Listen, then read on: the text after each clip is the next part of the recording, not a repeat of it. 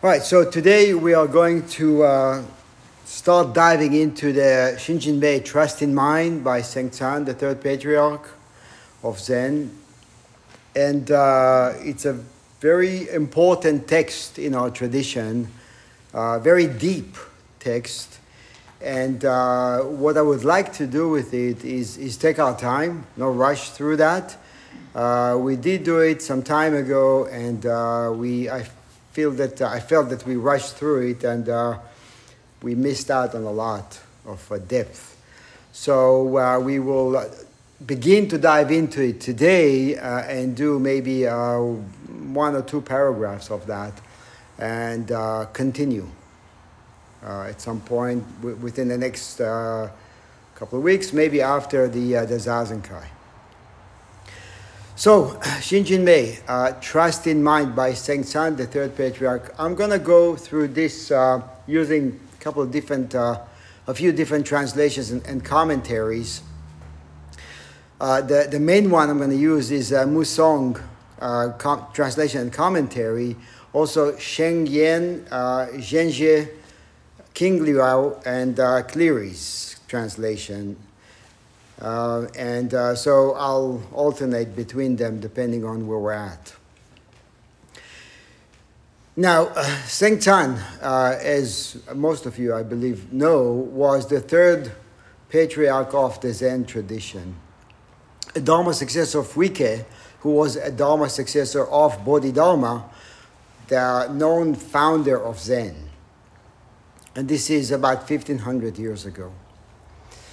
Now, there is a story about the meeting between Huike and Bodhidharma that also relates to Sengcan later on in the way that it was dealt with, or the meeting was dealt with. So Huike came to see Bodhidharma tormented by his mind, not knowing what to do with something that we actually feel very commonly about, that my mind is driving me nuts. What do I do with that? How do I deal with my mind? Right? And he came and he asked Bodhidharma to give him peace of mind, to put his mind to rest for him. And Bodhidharma said, sure, no problem. Bring me your mind and I will put it to rest for you. In other words, show me, bring out and put it here. Bring that which is holding you back. Bring that which is tormenting you. Right? Show me. If you claim that there is something there that is driving you crazy, it must be evident for you to bring it out, right? You are able to bring it out. And he thought about it. He tried to bring it out. He realized he cannot point his finger at what it is that's driving him crazy. And when he came back to Bodhidharma saying, I cannot find my mind, Bodhidharma said, there you go, I gave you peace of mind, or I put your mind at rest, or at ease for you. Because Bodhidharma didn't do anything other than put the onus on Huike himself to go look and verify and find what is it that is holding him back. What is it that is driving him crazy? So, in other words, he asked him to test the assumptions, which is what we need to ask ourselves to do, what our practice is asking us to do. Test all assumptions rather than say, I am held back because of such and such or so and so. Ask, is that true? Verify it. Not by looking at thoughts, by looking beyond that which is thought-based. So that was the story of the beginning of Huike's journey, which later on led to his successorship. And then when he became a teacher, Sengcan, the third patriarch, came to see him, and he was riddled with sickness at that time. He had leprosy. And he came to see Huike, and he said, I have leprosy. I am sick because of sins of my past, because of things I've done in my past. Therefore, this is my karma. I am paying the price for that right now. Please absolve me of my sins, he said.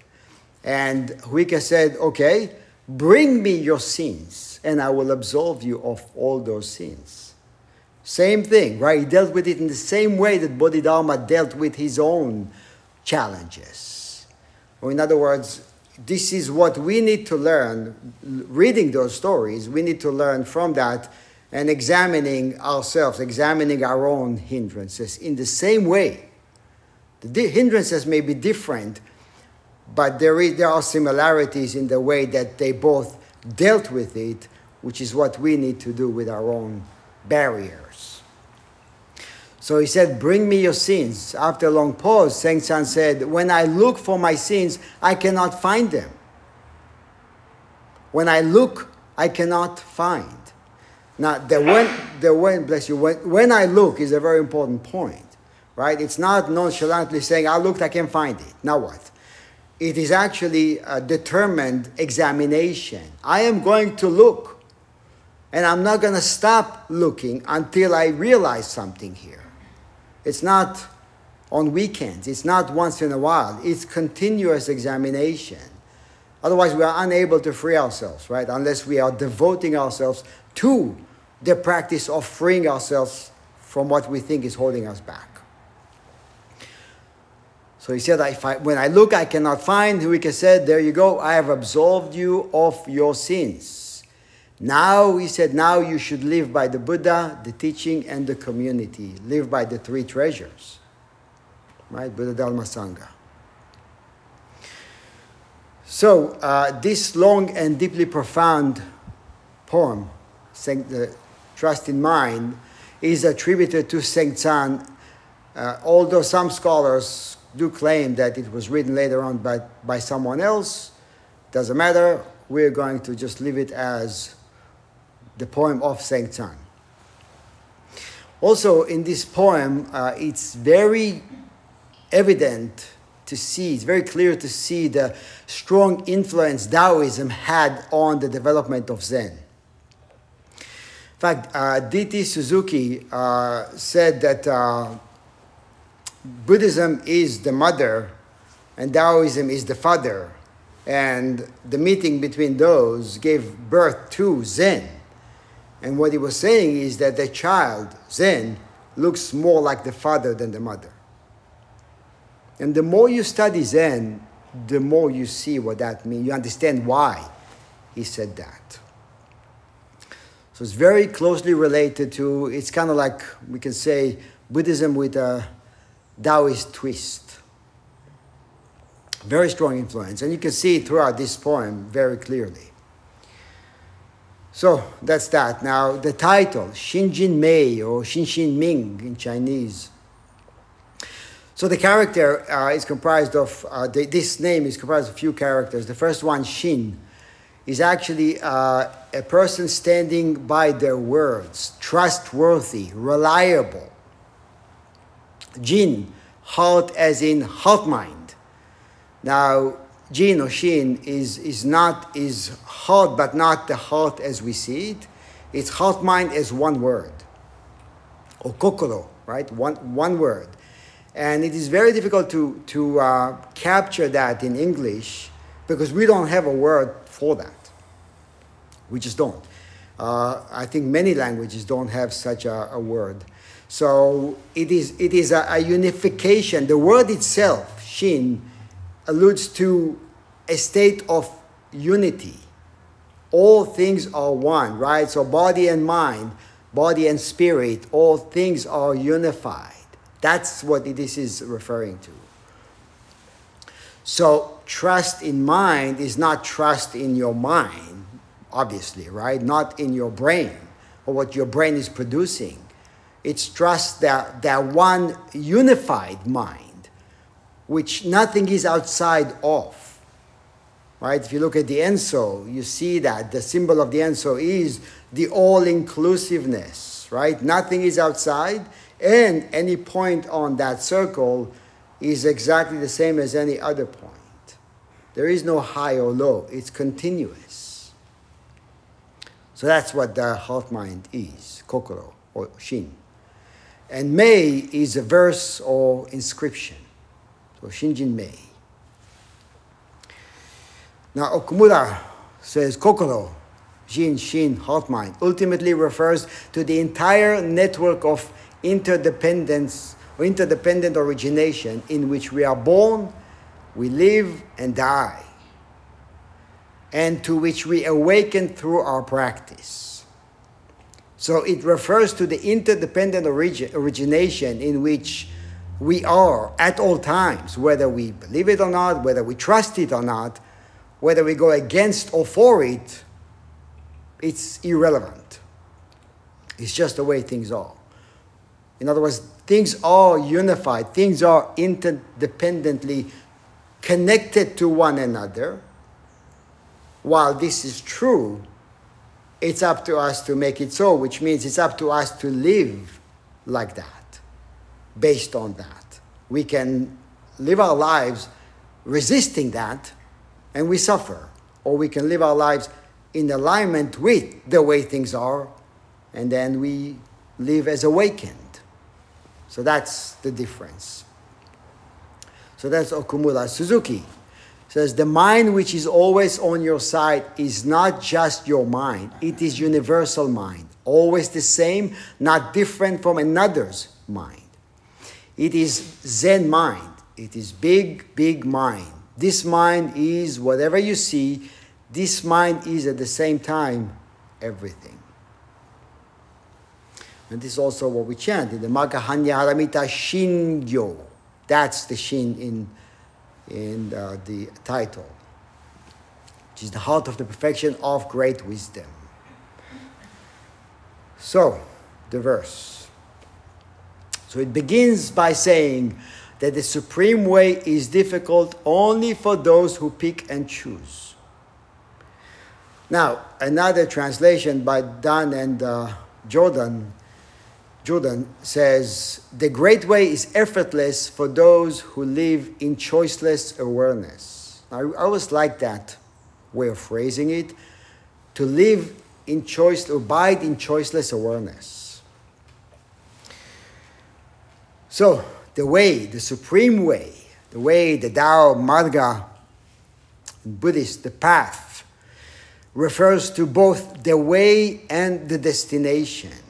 Right? It's not how we may think of a way. I am going from here to there, so we see it as where I am now and the gap, which I refer to as the way, to get to where I want to be. So where I am now and the way and the destination are seen as three different things. This is not what this is referring to. So the way includes everything. So it is also including the incremental deepening process, which we cannot deny that there is such a thing, right? We incrementally deepen. While this is true, it doesn't mean we are moving from one point to another. We're always there, always have been there. Close your eyes, open the eyes. It's the peekaboo game, right? You open your eyes, where did you come from, right? It looks like as if you just showed up or this came from somewhere, but it's always been this way. I may not have been able to see it, which is true, but when I see it, it did not appear. When I close my eyes, it does not disappear. So the way, always there. It's the way and the destination and where we are now. So the practice itself and the awakening it leads to are both included in that. So in translating this first line, the first line of this poem, this is from, this is from Musong. And it says, in translating this first line, various translators vacillate between preference and pick and choose. Right? Some translate as preference, some as pick and choose. And here are some examples, and I want to share that with everyone. So Suzuki says, the perfect way knows no difficulties except that it refuses to make preferences. So it, capital I, capital T, refuses to make preferences. We do. It refuses. Whaley, the perfect way is only difficult for those who pick and choose. That is very important. That way of translating is actually very important because it is clearly pointing at what we do.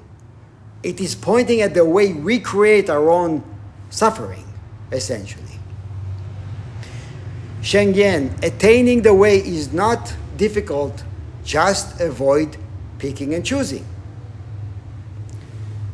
Lombardo, the great way is not difficult, just have no preferences. And as I was saying before, Dan and Jordan, the great way is effortless for those who live in choiceless awareness.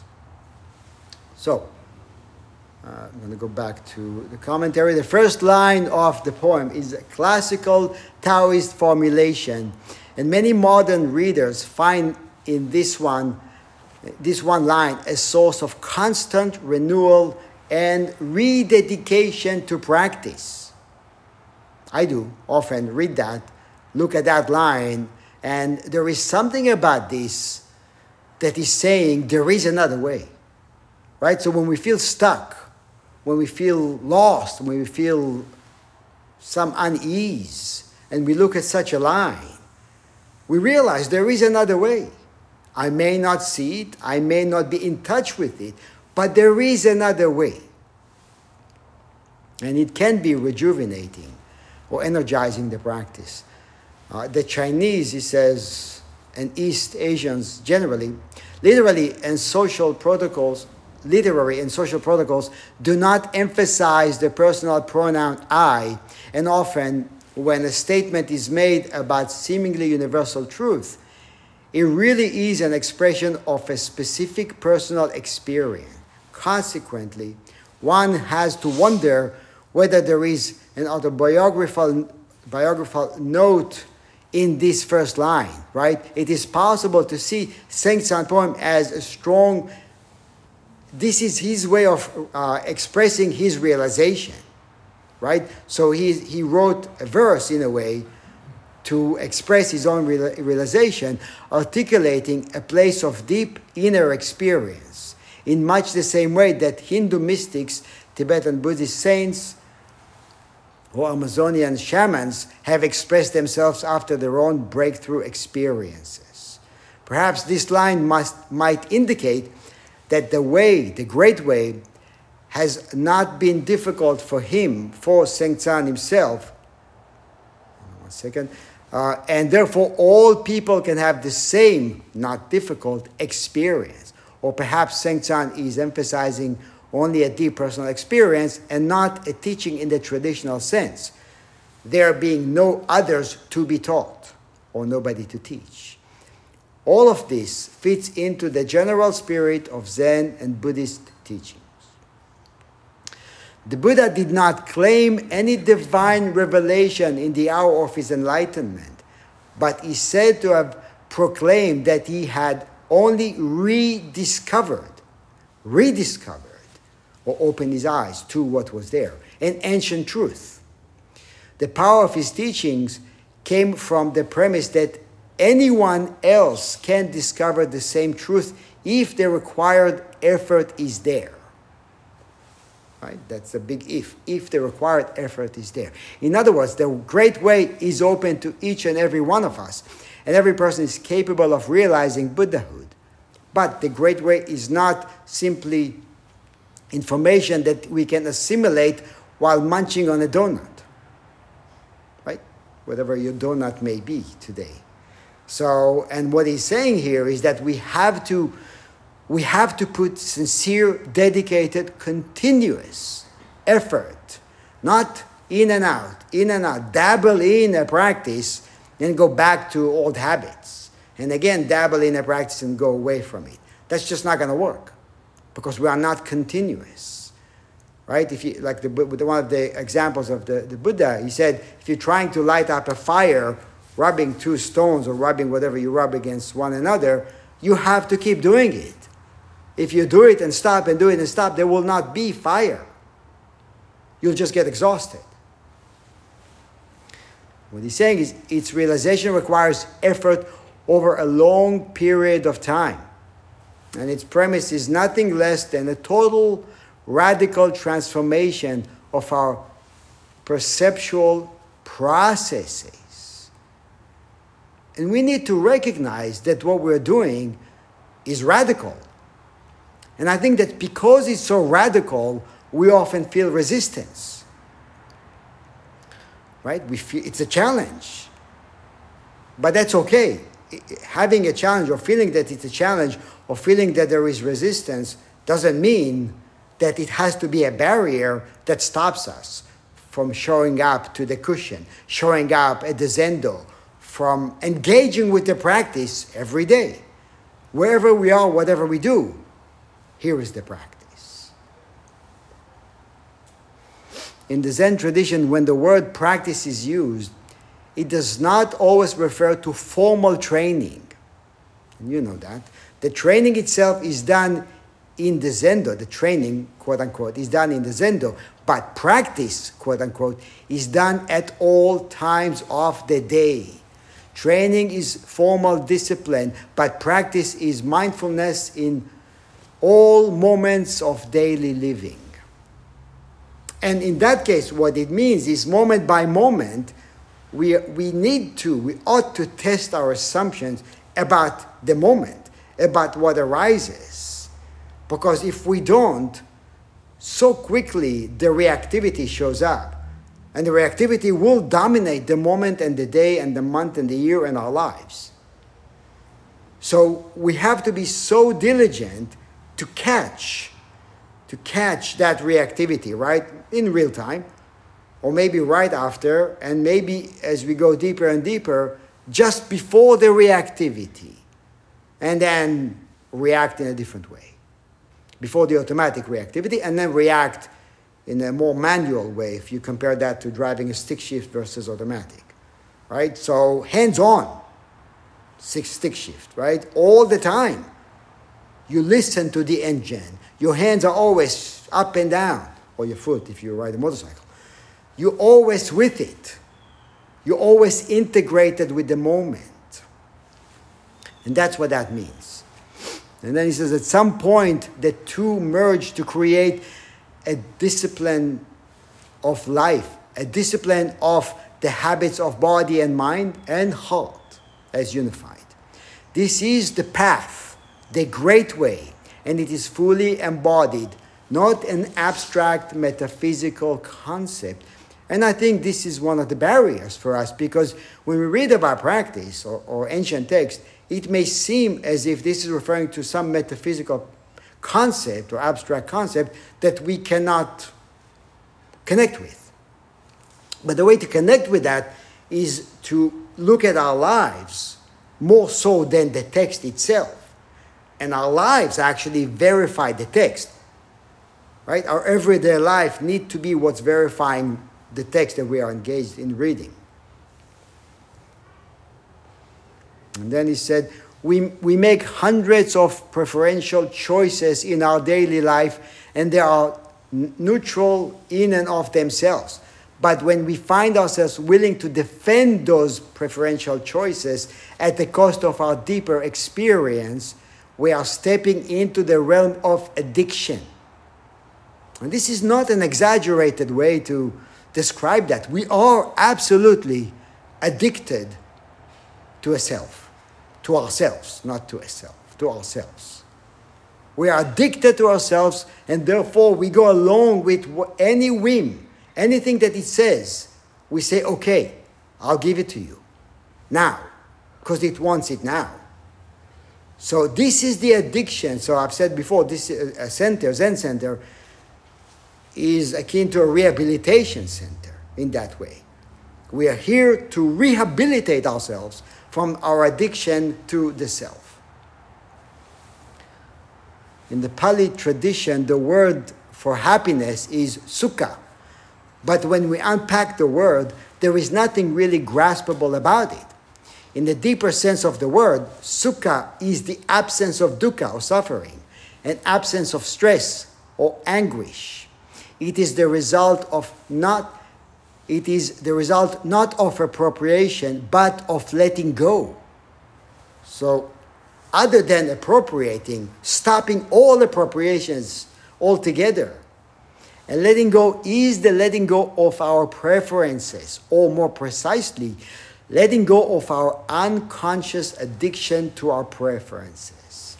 This letting go is letting things be without wishing them to mold themselves around our preferences. So, meeting life as is, at that moment, there is what is, and there is what I want what is to be. Right? That's the problem. So when we spend a few months now on 3 months on dynamically merging, this is what we mean by that. Here is life. Here is the way it is. It's not asking you, how would you like me to show up today? What would you like? No, it's not asking. It's just showing up. And then there is a gap because, well, sometimes there is no gap, we think, right? Because I may like it temporarily. But even when I like it temporarily, there is a gap between I liking at that time. So the I and what I like are two. I'm not merged. It may feel good, which means I may feel as if I'm merged.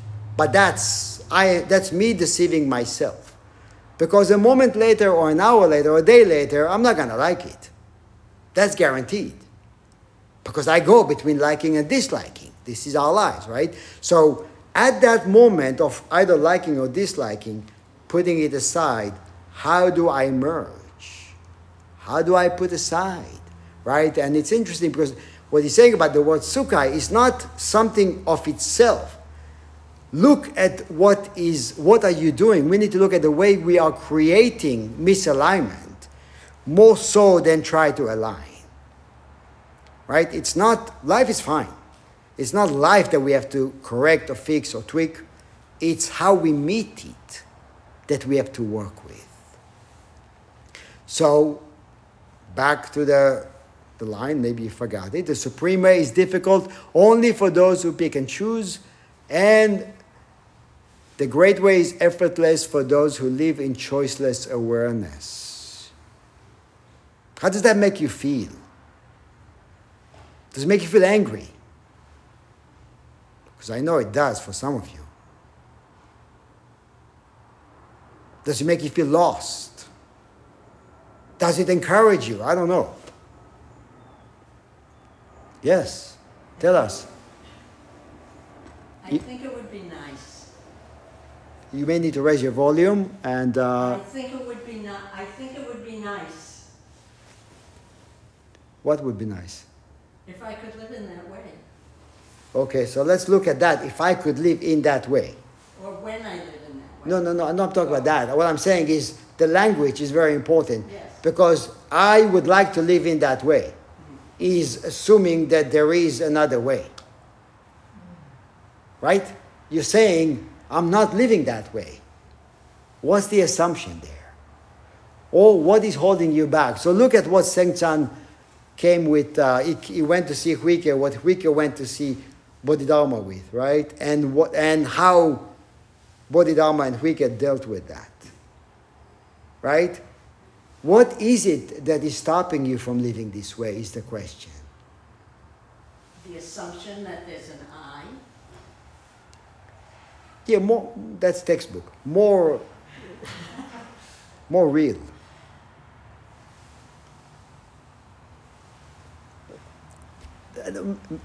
So take an example. So you wake up in the morning.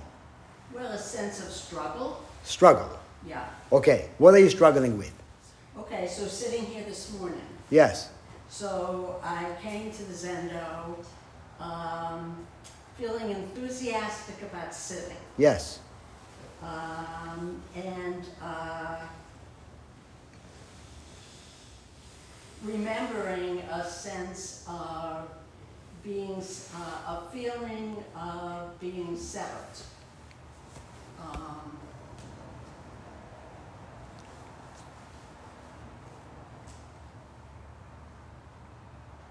And there was a lot of monkey mind and a lot of preference. Okay, hold off right there.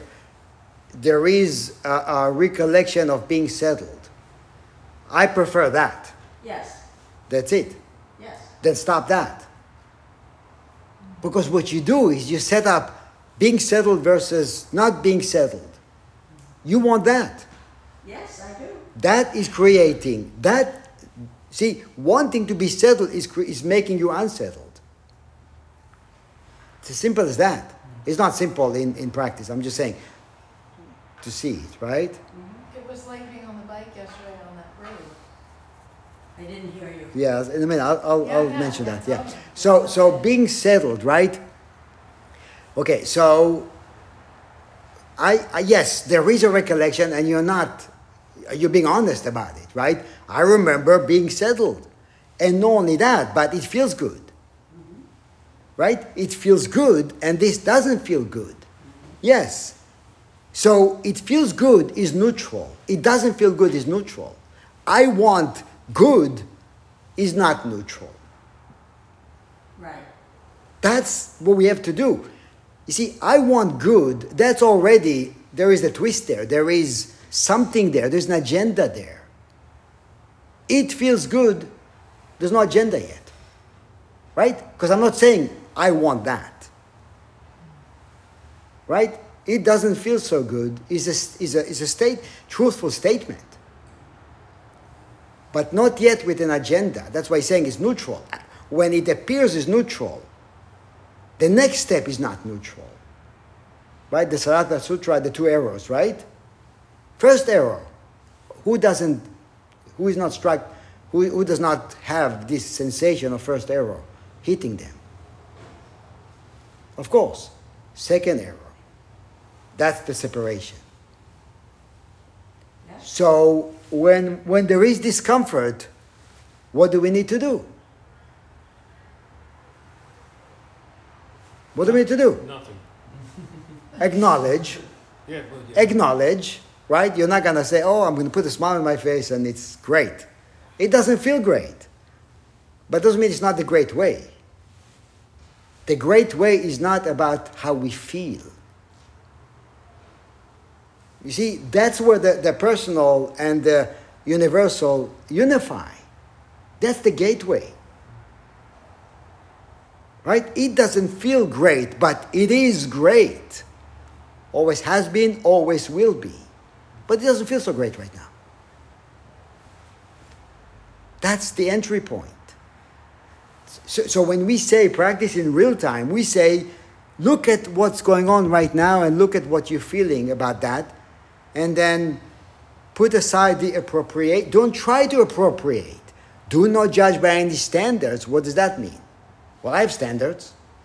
Good and bad. Feel good, feel bad. Those are my standards. Right? That can actually change a frown to a smile. It can do that. It doesn't mean that the intensity of the discomfort necessarily or immediately goes away. It actually does subside, but not going to go away, right? Because there's no magic wand to that, right?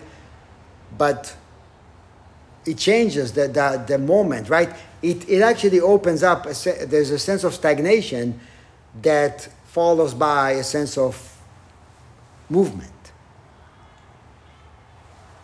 right? We know how it feels like. We just don't want to let go. Which is why the word addiction to a self is very appropriate.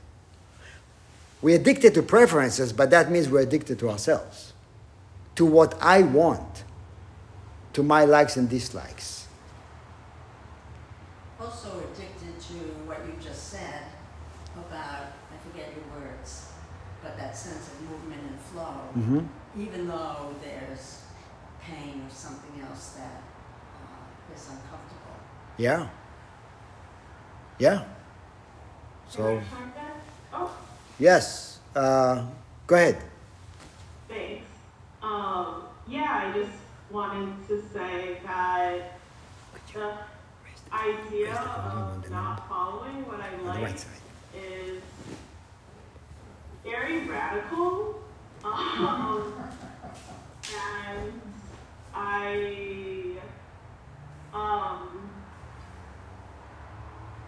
And I think because a lot of how I've thought about my life is very aspirational, but because it's Check so the radical, computer. it makes me feel upset to hear and think about that. I can Check the feel myself laptop. You may getting be able to raise riled it on the up. laptop. And I'm trying to react to that feeling of being upset with neutrality. You know, and not trying to push through that feeling of upsetness. You know, this radical idea upsets you, but you're committed to this Zen practice. You just took Jukaisen, you just gotta suck it up. But not like that. Just feeling neutral, noticing that feeling of upsetness, and in noticing that feeling of upsetness, I can feel that I'm letting go of something that I held on to so tightly, and that makes me feel really vulnerable. And so I get angry and upset, and I try to defend against that. And then also just really resonating with everything that Sugyoku said, but you know, the last thing she said about wanting to have that feeling of flow during the last sesshin in Dokusan, I mentioned multiple times, you know, my last couple sessions were so great, painful but great. I'm just not feeling it this time. And that's something that I had to sit with since, and what that meant to me is something that I can continue to process. So just wanted to share. Thank you. So you brought up sesshin. Actually, this is a very important point. I was going to bring it. Thank you for reminding me. So what do? We train ourselves to put aside our preferences, right? I mean, think about being at sesshin. Your preferences don't matter. Nobody's preferences matter, right? It's not that we don't care, right? We care deeply. Therefore, we're not going to entertain anybody's preferences, right? This is what we do. This is the schedule. This is what you need to do. This is what you don't know. You don't know what you're going to eat. This is what you're going to eat, right? This is the time you're going to wake up. This is the time you're going to sleep. It's all set, right? And this is the duration of a period, of Zazen period. And this is the duration of the Kinhin. And that's how slow or fast the Kinhin will be, right? Sometimes some people want it slower. Some people want it faster, right?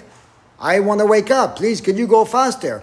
My legs don't work so well. Could you please go slower, right? Imagine Jikido taking requests throughout Sesshin. But anyway, the point is, we are there to put aside our... That's what makes it so beautiful and powerful. We are there to put aside ourselves with all its preferences and merge. It's not just putting aside. It's putting aside and merging, right? So that's why it is an incredible practice to be at Sesshin, or Zazenkai, the shorter version.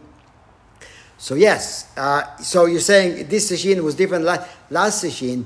Yeah, that may be true, but it's irrelevant to the practice itself, right? To what you're there to do, it's irrelevant. What you feel about it, it's irrelevant to what you're doing there, right? And we can extrapolate and we can say that what you feel about today is irrelevant to today. How's that? What I think about today is irrelevant to what's happening today. Isn't that a relief? Feeling upset again, but I hear irrelevant as unimportant, but just irrelevant. It does feel like a relief, and it takes a lot of pressure off. It takes pressure off. Thank you. That's it. It takes the pressure off. I don't have to like it. Yeah. That's the point. Yeah, Pixie and then thank you. So I think many of us live around other beings that live their lives in choiceless awareness, like our dogs and our cats and our other, right, companions. Yes. So going back to what Ellen and you were saying, it's humanity that interferes with that choiceless awareness, and I like my humanity with all its flaws and all its problems, you know, because it seems like my dog and cats live in a constant state of Zen. They live in the present. They don't question. They accept, right? They live in a, so they are always unified, right? So there's no gap. They live in a gapless state of being, right? Okay. So what we need to do is learn not to be like a dog, but to be like a human in the same way that a dog is a dog and a cat is a cat, or a mountain is a mountain, right? It's a different way of, that's what we have to inquire into. What does it mean to be human? We cannot just say, this is what it means to be human. That's the assumption. Why? Because most people live like that, therefore it must be the way I need to live my life, right? Most people act in careless way towards one another, right? And care mostly about themselves. Therefore, it must be the way human beings need to live. Right? That could be an assumption. So the hell with everybody else. I'm going to take care of what I need. I'm going to protect what I have. The hell with everybody else. That's like a dog going up a roof and trying to fly. Right? It's like a dog trying to not be like a dog, basically. A dog is not going to try and do that. They don't know that they're not going to try to do that, right? So yes, in our case, it is more challenging because we have a brain, we have emotions, we have a very complex way of being, obviously, right? Which means we have a greater responsibility than a dog and a cat. That's what that means. Because we have great capacity for goodness and great capacity for harm. And, look at what's happening now in this country, right? And not just this country, other places too. Look what's happening. Obviously, there is a much stronger pull towards what is not wholesome, to what is destructive, to what will cause suffering. Somehow, as human beings, we gravitate towards that. So we have to ask, what in me is doing this? Because it's me, right? I may be voting for this, not that, but it's me.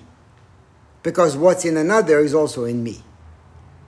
As far as capacity, right? So what is driving us to act in such callous, careless ways? Right? And this is what this is talking about. It's all about choices and preferences. I don't want this, I want that. These are the bad guys, these are the good guys. Well, everybody's saying that, right? Both sides are saying, we're the good guys. So we have to study that. Because to an extreme, if we take this to extreme, we end up acting in such harmful ways. But we see it at home, we see it maybe with our partners, with our kids, with somebody on the road. We see that, people cut each other off on the road. What is that?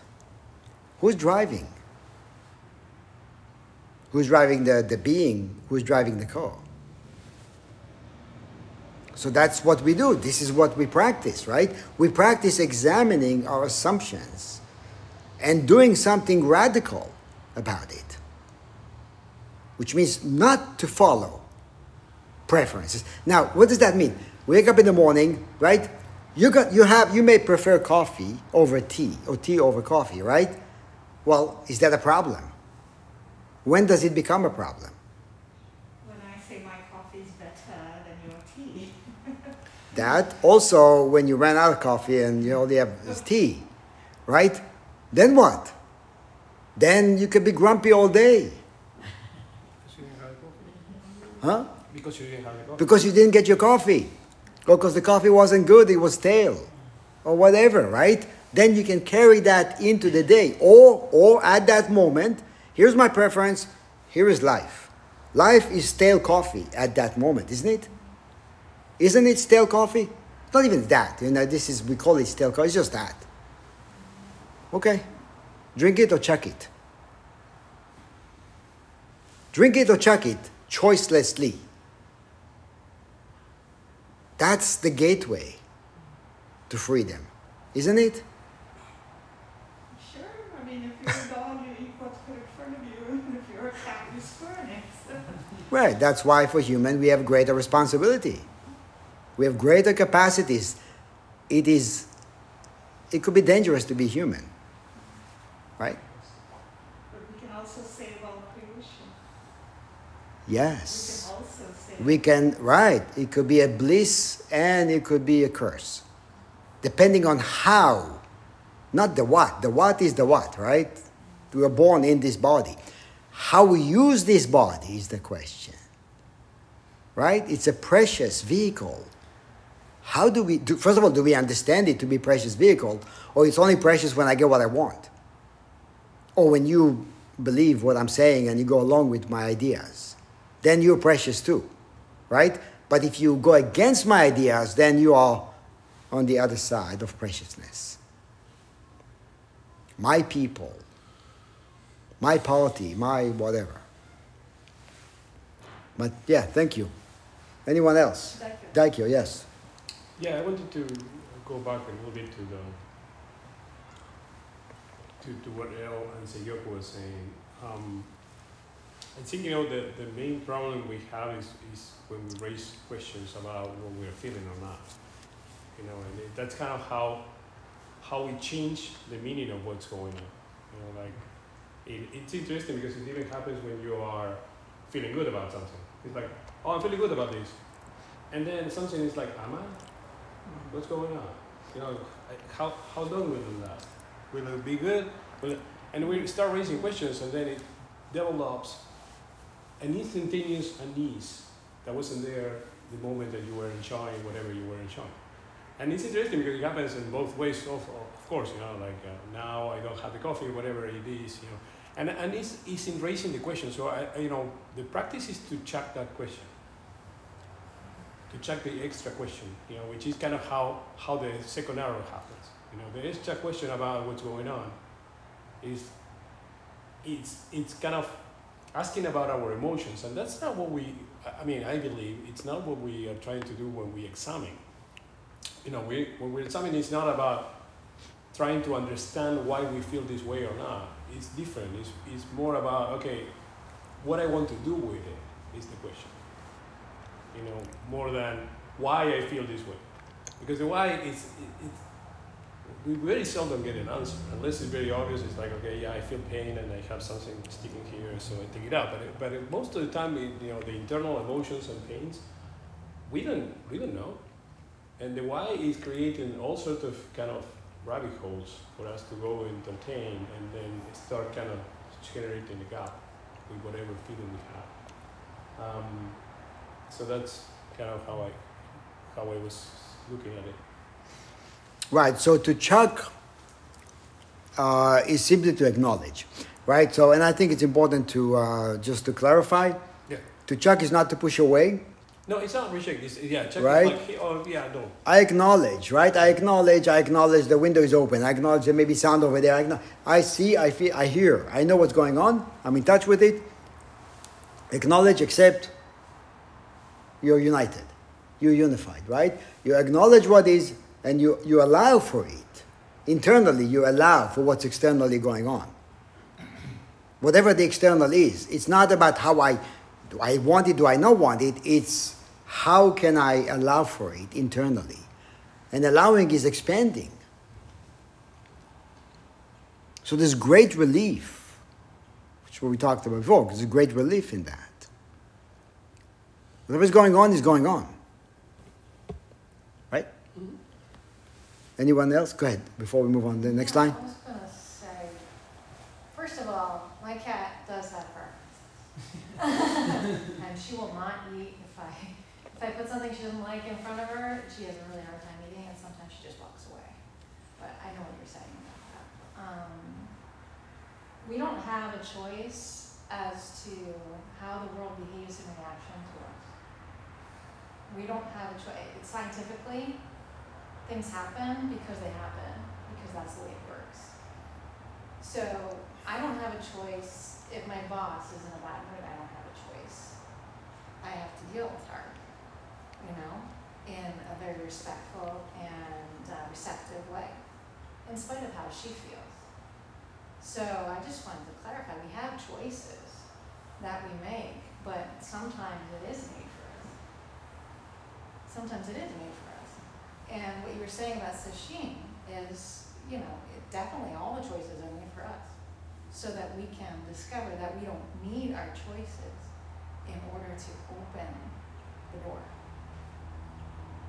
Right. So the question is, yes, preferences. We all have preferences, right? Yes, animals do. We all have preferences, right? All beings. It's a question of how identified or attached am I to those preferences. It's not a matter of, it's not blandness or evenness in that way. It's a matter of how do I meet those, how do I work with those choices. Yeah, we make a choice. Of course we make choices. But in the making of a choice, we can abide in choiceless awareness. While making a choice, we can be abiding in a state of choiceless awareness. That's where the power is at. Right? So it's not disregarding.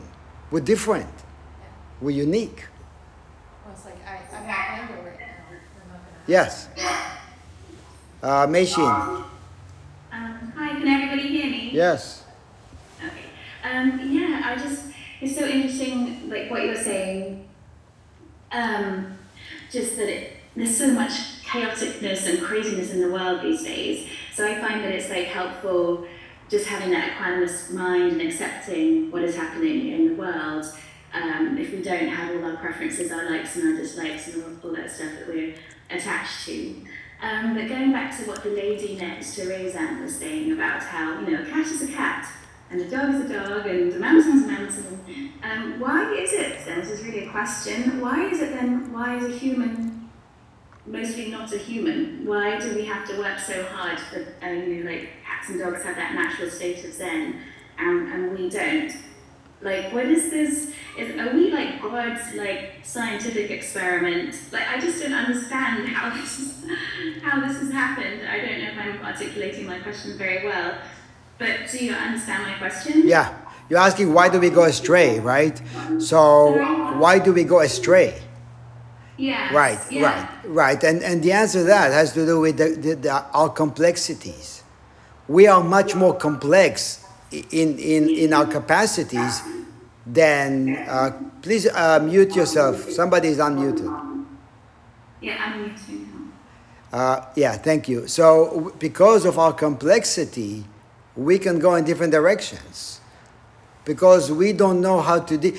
I think what it is that we don't know how to deal with ourselves. It's not life. It's we don't know how to meet ourselves, which is why in practice we sit with ourselves, right? We sit with our own thoughts and emotions and karma and whatever arises, and we learn to work with that. This is the problem, and the solution is within, right? So we need to spend more time on that because we are much more complex beings than a mountain. We are the same as a mountain, but the complexity is different, right? That's why. So what we need to learn from a mountain or an animal is not to do what they do, but to do what they do in the way we need to do it. Again, it's more complex. That's why we have much greater responsibility than a cat and a dog. We may not like that, but that's the way we are. I mean, we were born into this body of a human. The main difference is that we are more aware of consequences. Yes. We are aware of the consequences of the actions that we do. Even we like it or not, we are aware of that. I don't think animals are. I mean, they just do what they do. Sometimes they get violent and they get super violent, and sometimes they do what they do, and they don't. Like I remember, cats. I've been with cats a lot, and they can get violent, super violent, and do something terrible, and then 10 seconds later, they're just licking their paw and doing nothing else happens. Or they lick you and they love you all of a sudden. Why? They go from scratching you to loving you? Because it's not about any there's no trace on it. And that's the Zen portion, maybe. But the consequences, they don't care. And we do. And I think, that, generate complexity on the Right.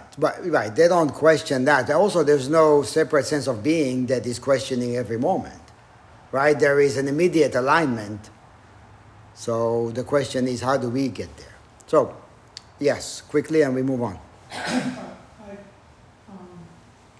think there's an important paradox in this, which I think affects all of our practice, which is you have to choose to do the Buddhist practice so that to get beyond picking and choosing begins with a choice.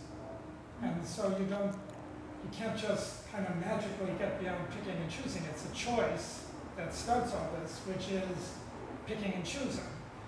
And how to move from that initial choice, because once you've chosen something in human, we can always unchoose it, right? Or we can choose something else, right? So that, because all this starts with a choice, I think that choice has to be taken very seriously. Right? Why is that choice any different from any other choice? Why is this choice better than any other choices, and so on?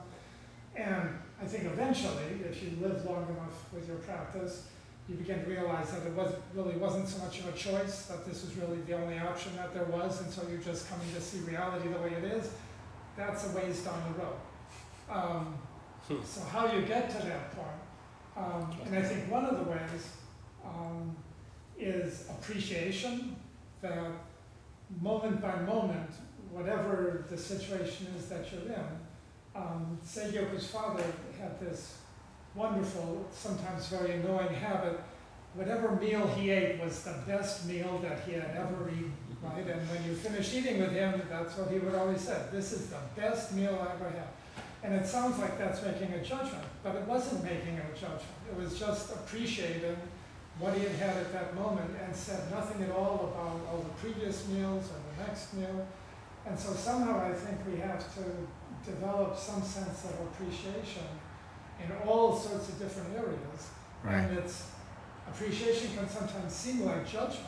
And so I think we sometimes try to be neutral. I think this is what I was saying. We try to be neutral, and we can't be neutral. I think so much of our life keeps pulling us one way or another. And I think appreciation is one way to kind of help us stay on the path. Right, so best versus better, right? In better there is a judgment. In best there is no judgment because there's no other. Think about it, right? So when this is the best, it's not in comparison to anything else. It's just celebrating that. So that's appreciation, not in comparison. Better than or worse than brings up comparisons. Best is just this. This is the best there is. Well, in relation to what? Nothing. Right. It just is. No magic to get beyond. It's like the perfect. The Right. perfect is perfect. Yeah, as is. Exactly. Right, so then it actually, everything else fades away, right? It's just not in comparison to anything else, so it's just as is. Now, back to what you were saying before, but yeah, you could say, okay, we step onto the path, you're saying. We actually make a decision to step onto the path, right? To email a Zen center or spiritual practice place, right? And to stop practicing. The question is, what is it in you that makes you do that, right? We call it bodhicitta, call it whatever, right? Something from within, right? So the question in that has to do with what am I nurturing? We all nurture something. We all put our trust in something. And the question, because that's what makes me make that choice and not this choice. It's not just random. It's not, well, I'm going to go this way, then this way, take a couple of steps there and there. That's random.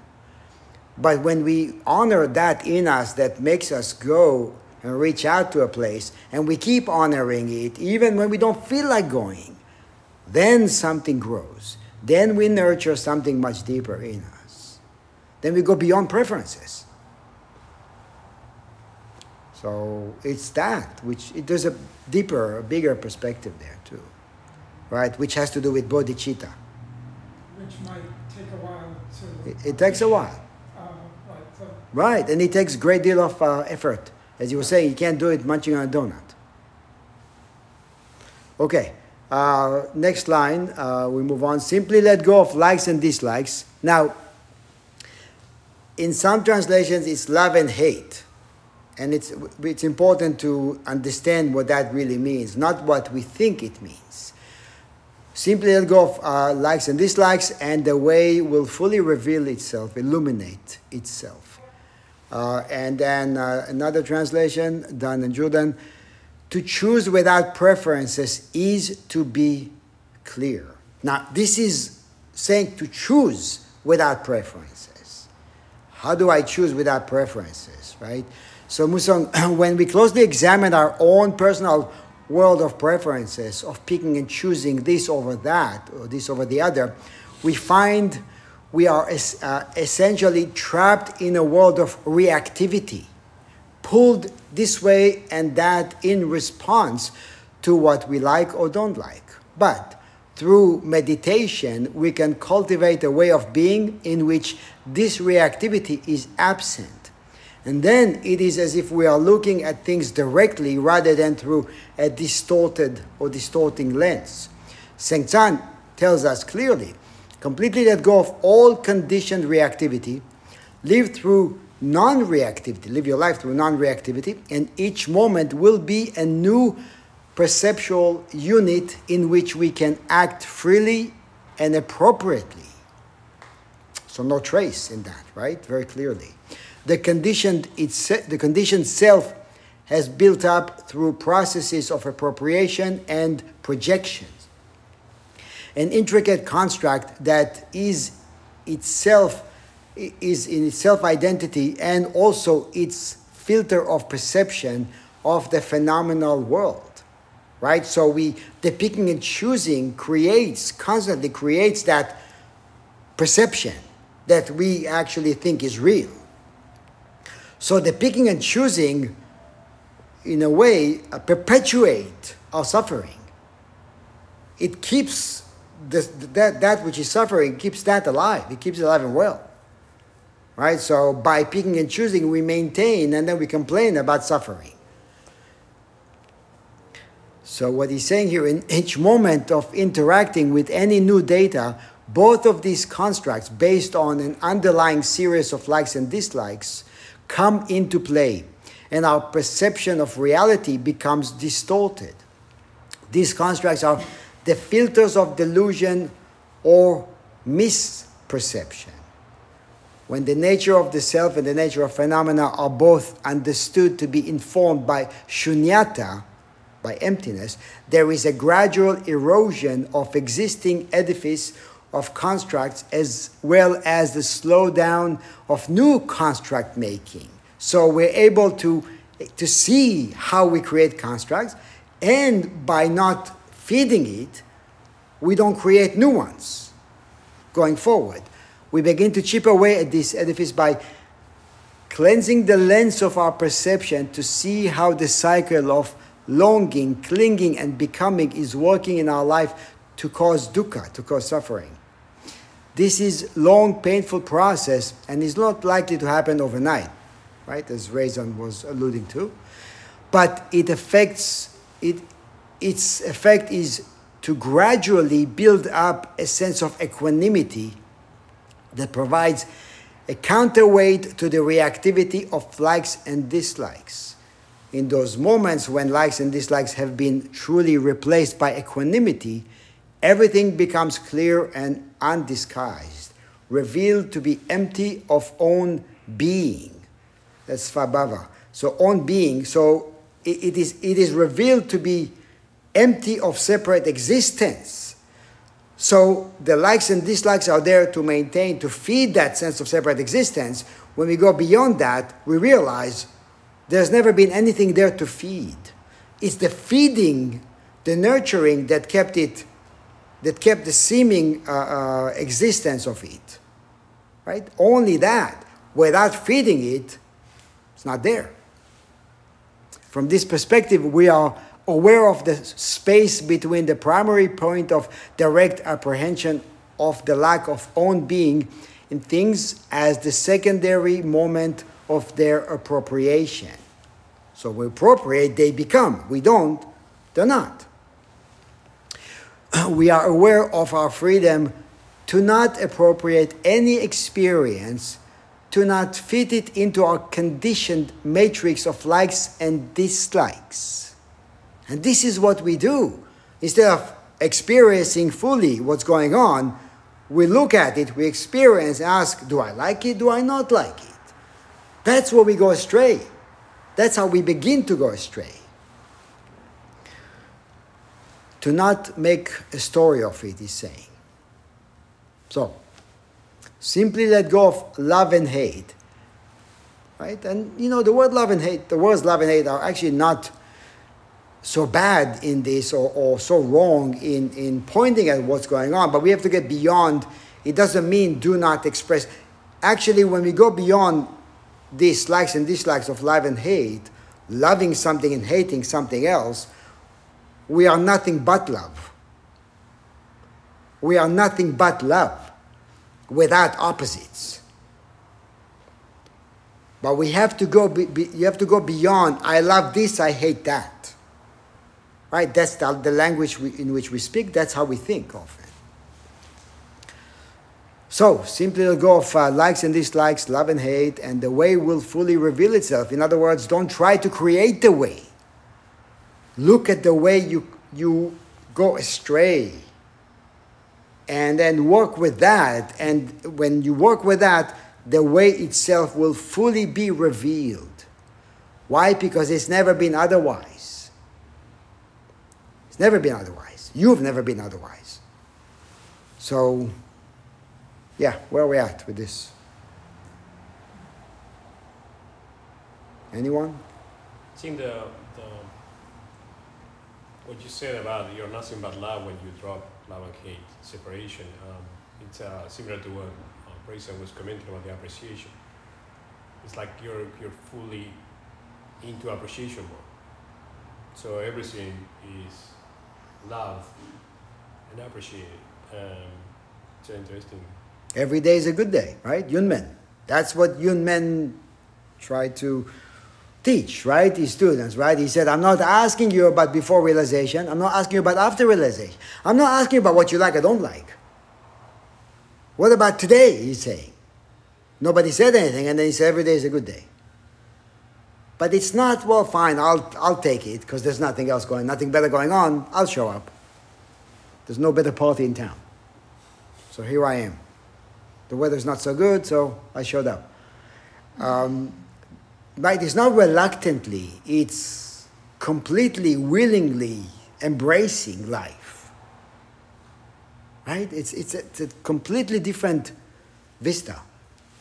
Yeah, it's the difference between appreciation and kind of that. I don't know what the word would be, but the sensation of like, I just don't care about it. It's just kind of here. Yeah, dragging my feet.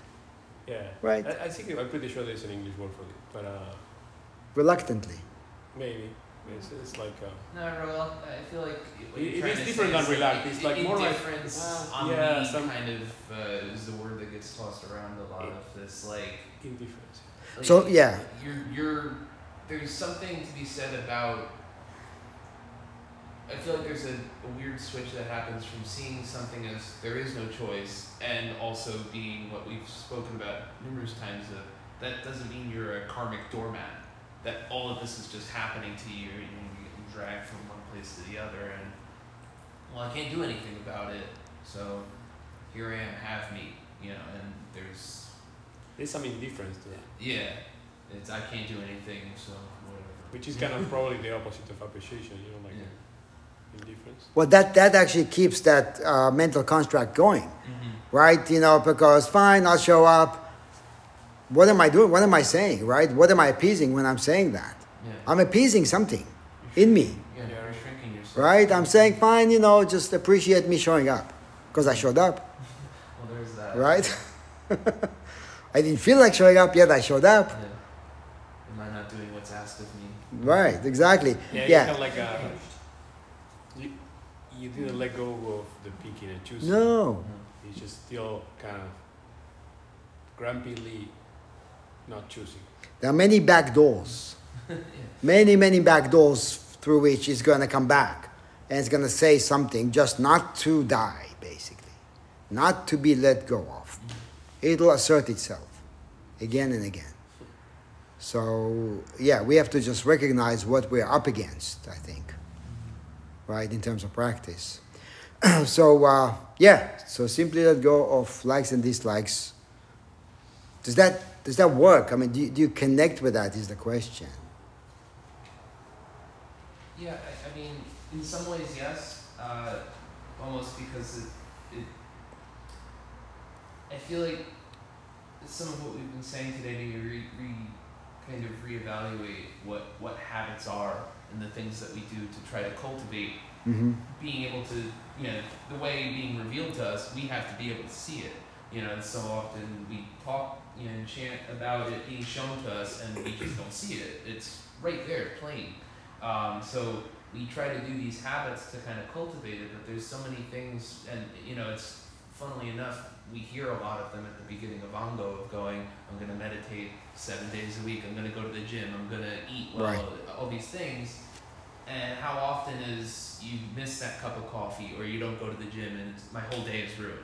You still got 12 hours of like waking light to, you know, you can just keep moving. Right. Or you go, well, I'll do it tomorrow. And what is it that we cling to these habits as like a kind of, yes, on one hand it's cultivating, but in a lot of ways it's like a really brittle armor that the minute it gets pierced, everything kind of disintegrates in the face of that. And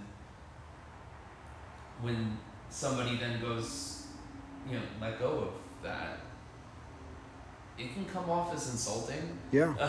In some ways, of like, what do you think I'm trying to do? I'm trying to, you know, make the perfect thing here, and I'm trying to do the best I can. But just like a pitch up away from that level of anxiety or clenching, it's suddenly going, oh, all I did was just switch the tone or moved something around that, for my own limitations, I was not allowing myself to see the possibilities there.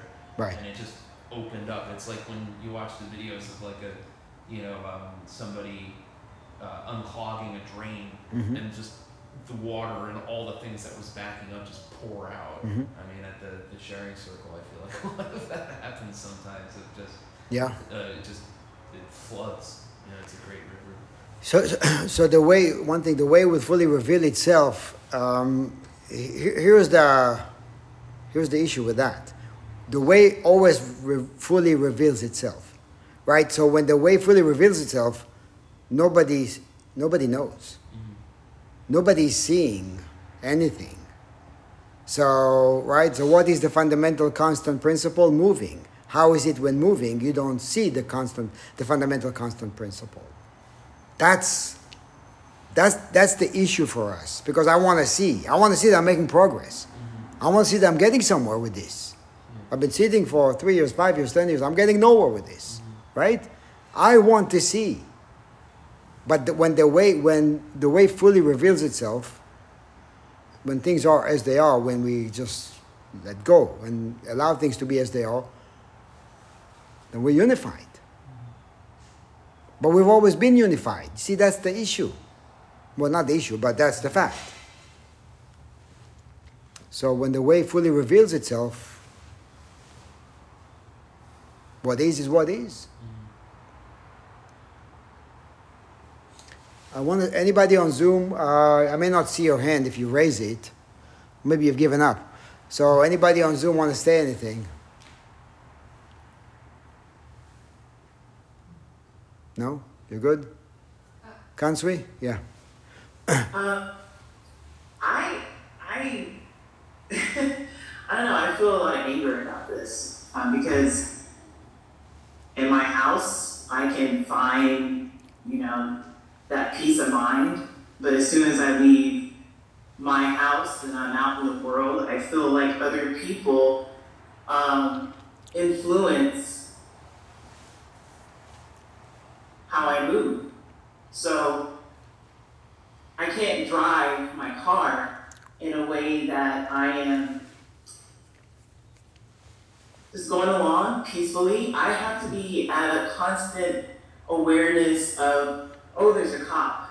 I have to make sure I'm driving perfectly so I don't get pulled over, or I might get killed, or I might go to jail, or something like that. Those type of things are constantly on my mind when I'm out in public. Or even having a conversation with my white husband, because we do see the world in different ways. So the whole picking and choosing, I don't know, it makes me angry. It's something that I think about constantly. I know as an individual, I'm trying to live the best life I'm living. I'm trying to do the best thing that I can do. I'm trying to be the best person that I can be. But there's a lot of societal influences that seem to impede upon that. Right, it seems. Go ahead, finish. Go ahead. Say again? No, finish your sentence. I thought you're done. Finish your sentence. I'm probably done. Oh. But I keep going back to Sesshin, thinking about Kiyozan's conversation. And I was really struck by it and the choices that they make in their daily life. And I really connected with that because I even told you, Roshi, while I was there, I didn't feel like I was a black person. I was just a practitioner. I felt so safe and secure. Mm-hmm. But as soon as you leave, it's like, where does that safety go? And how do I not choose these emotions, these feelings, the way that I move? How do I not choose to find, security in myself and to allow myself to be separate from things for safety reasons? Right. So this is a question of studying our reactivities, right? So it's the reactivities that we have to examine because the reactivities, the appropriations as well, right? So I feel safe here, I don't feel safe there, right? But what you're saying is I need to be alert. So you already have the know-how, right? You know how to deal with that. You may not like it. You don't like to get in the car and deal with that because you rather just go home and deal with with the people because you know exactly what to expect, right? So it's a safe environment, right? But what we're doing is we are cultivating an ability to blend with situations, with the ability to not create further mental constructs and to work with our reactivities. So I feel tense. How do I relax? Not how do I relax when, not how do I relax when the atmosphere is relaxing, right? Not how do I open up when I feel safe. Because, I can do that, right? Because it goes along with my preferences, doesn't it? That environment goes along with what I prefer. Therefore, I'm willing to align with that. But I'm not willing to align with the hostile environment. I'm just saying hostile, whatever that, right? Giving it the title. And that's the practice, right? Because when you turn inwardly, you realize you're much greater than you can ever imagine yourself to be. You are the great way. Do you think that bothers the great way? That's nothing for the greatness of the great way or for your greatness. But for your preferences, it's a threat. For the story-based you, it's a threat. It's not dismissive anything. It's just saying, examine the reactivities, work with that, and you'll realize that you're much greater than you can ever imagine yourself to be. But it does take the willingness to be vulnerable, right? And the willingness to experience harsh environment and some pain. Because we cannot avoid it, right? We cannot just stay home and that's it. I'm not going to go anywhere. That's not going to be conducive anyway, right? It's not going to lead to anything good. So it's a question of how do I face it? How do I work with my reactivities? So you are the great way. Inherently, which is tied to your name. Thank you. That's a good question, though. Like, how can you... What if you are relaxed? What if you are relaxed? And what Black people deal with in this country? You are relaxed. You're fine. You're driving well. You don't have to drive perfectly, but she feels that she needs to drive perfectly because of outside conditions coming at her with hatred that for her she didn't do anything. Those are the circumstances. The circumstances that we live in are not great, right? The circumstances are not great. We need to acknowledge it, right? We need to acknowledge the issues that we have in our society. We're not going to deny that or ignore that. We need to acknowledge that climate change, all the consequences of our craziness, right? There are many of them. We can't ignore them. We need to acknowledge them. But it's a question of how do I function? how do I function within those circumstances? Not whether or not I like those circumstances. Well, I don't like them. Of course, you're not going to like it. But putting aside that component of I don't like it, that gives us the power or it shifts the attention from whether I like it or not to how do I meet it. The energy that you have is not sucked up by I don't like it at that moment, because it can be shifted. You can devote it to how do I meet this moment. You have that great energy, it's just that it is circling in that I don't like it. So it's stuck. So we're going to have to finish with that, but it definitely to be continued. To be continued. We have a lot to go through with this. And that was a great beginning, and I want to thank you for that. Sit with that. Sit with what we talked about. See how you can apply it in your life, right? That's what it matters. It's not something to amuse the mind, right? Or mind gymnastics. It's really something that is utterly useful in our everyday life. So keep it alive. Thank you.